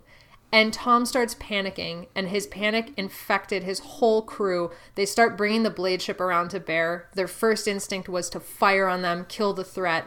And Tobias starts pleading with Jake in this moment, and Jake gives a really simple order. And it's Rachel, go. And that's the end of this book. Oh my good God. Fuck. I hate it. I hate all of this. I know. Stop. Yeah. I hate it. Wow. As soon as Jake flushed all those Yeerks, I was like, and there goes Jake! Bye! Because he was like, they're aliens, they're parasites, they're subhuman. And as soon as he said subhuman, I was like, oh, Yeah. okay. Past the point of no return. And, like, I think part of the reason that it's so monumental is that Elfangor had the same choice and chose against it. And Jake has had to make that choice twice before and has not done it. Yep. I thought about that too. And I remember making many predictions about, like, Marco would flush all the Yeerks, but Jake would never. Yeah. Oh, I was dying when you were saying that. I didn't know that was going to come back in this way. I really didn't. But that was that was the checkmate. And it was, like, totally an accident, right? Like, all they wanted to do was, like, capture the pool ship. And then they just, like, happened upon, like, fucking all of the Yeerks. And they were just like, oh, we have an opportunity. Bye! Like, holy shit. I mean, they went to the pool for a reason. They were headed towards the pool. I don't know that they knew that there was going to be 17,300 some odd Yeerks on there. Yeah. This whole book was just about, like, fucking, I think it was last book, where they kept saying, we won't become the Yeerks. Like, we will not. Mm-hmm. Like, this is the only way we can really win, is to just, like, hold on to one shred of humanity. And this book was just like, actually, no, there are no compromises in war, and you just have to fucking win. And that really sucks. Like, that just, I mean, it's very powerful and it's very true, but it really sucks. I think, like, this is the point where a lot of kids' books would be like, we won it with friendship, and we found a way to capture the enemy rather than kill them. And this book is just like, actually, no. It's all bad. Like, this is the only, like, really true depiction of war. Like, not that I would know, but, like, this is the only true depiction of war that I've seen in, like, a young adult thing before. For sure. I agree. And also, how would I know either? But I absolutely agree that this is one of the moments for me where it's like, Applegate respected kids enough to give them this to chew on. Like it doesn't feel good, you know, when Jake makes it onto the bridge, even though we can kind of, I say we, even though normal adults can articulate more what they're feeling when they read this and, like, why and how it's good or bad or anything. The simplest, I'm a child reading this book, is Jake does this thing and he goes to the bridge, and it should have been the moment of victory. You have Visser 1. He's dejected. You've clearly won. And it feels so bad. I was like, I kind of wish I had read these books as a kid. Like, I don't know how it would have shaped me as a person, but, like, I would be so curious to know, like, what would have happened and how things would have turned out if I had read these books. Like, maybe I wouldn't be fundamentally different as a person, but, like, I feel like I don't have, like, the full Animorphs experience because I didn't read them when I was younger, in a way. Or I have a different Animorphs experience because I didn't read them. I don't know if it's better or worse, but, like, God. Right, but it's different because it's, And fucking Visser 1 shooting all of James's people like fish in a barrel. Oh my God. That was, like, probably the harshest scene in any book. Like, I think. And this was, like, a book with a lot of harsh scenes. Yeah, like, we've seen so much bad shit, but, like, that was just, like, the whole time I was like, please let that be, like, the Chi projecting holograms. Like, please, it has to be. Like, there's no way these poor kids are getting murdered in cold blood and Jake is just watching this. Like, this has to be a hologram, and it wasn't. And I was just like, fuck. Yeah. Ugh. It's really awful. That's another thing about these books is that, and I'm assuming this is going to happen to some degree in the next book, is, like, in a lot of young adult series, like, right before a beloved character dies, there's usually like a moment where somebody is like holding them in their arms for their last moments. And that's not how it is in real life. People just die. And this book depicts that. Like, they didn't, like, the last thing that James got to say in the book was like, I can't put my team through this. And we don't say goodbye to him. And like, cause we can't, there's no time. And it's just so horrifying and real. And the fact that, like, we don't get the view from the ground with the auxiliary team, but they were watching their friends get just slaughtered, and they never knew that they were dying. It was 1 second they were there, and the next there was nothing. Yeah. God. Yeah. We don't get any sort of scene where we get to say goodbye to anybody. None of this is good. Oh. And then it fucking ends on the way that it does, and I don't know. I'm so filled with dread. Me too. And it's like, I know what happens. I just don't want to read it, you know? Like, I know what's going to happen. Yeah.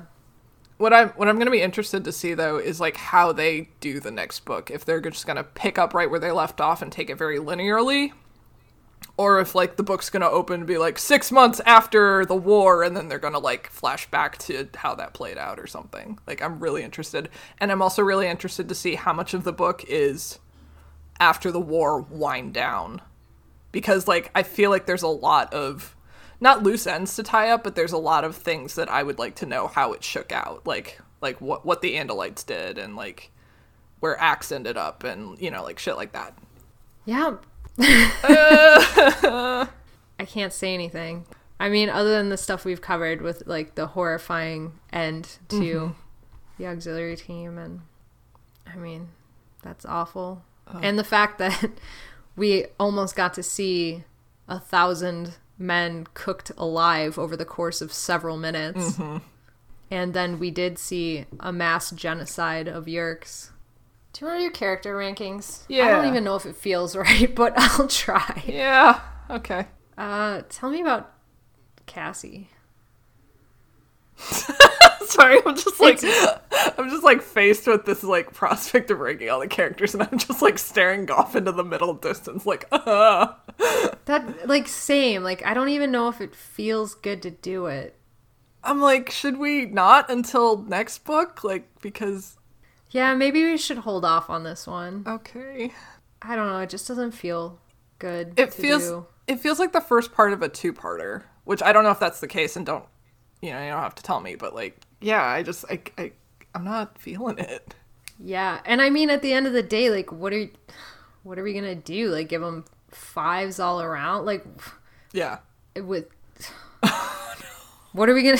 Oh no, I'm really worried about you. What are we gonna do with Jake? I mean, he just commit mass genocide. Is that a 0? What does that mean? I don't know. But then, not only did he do that, then he won the war effectively. He has Visser 1.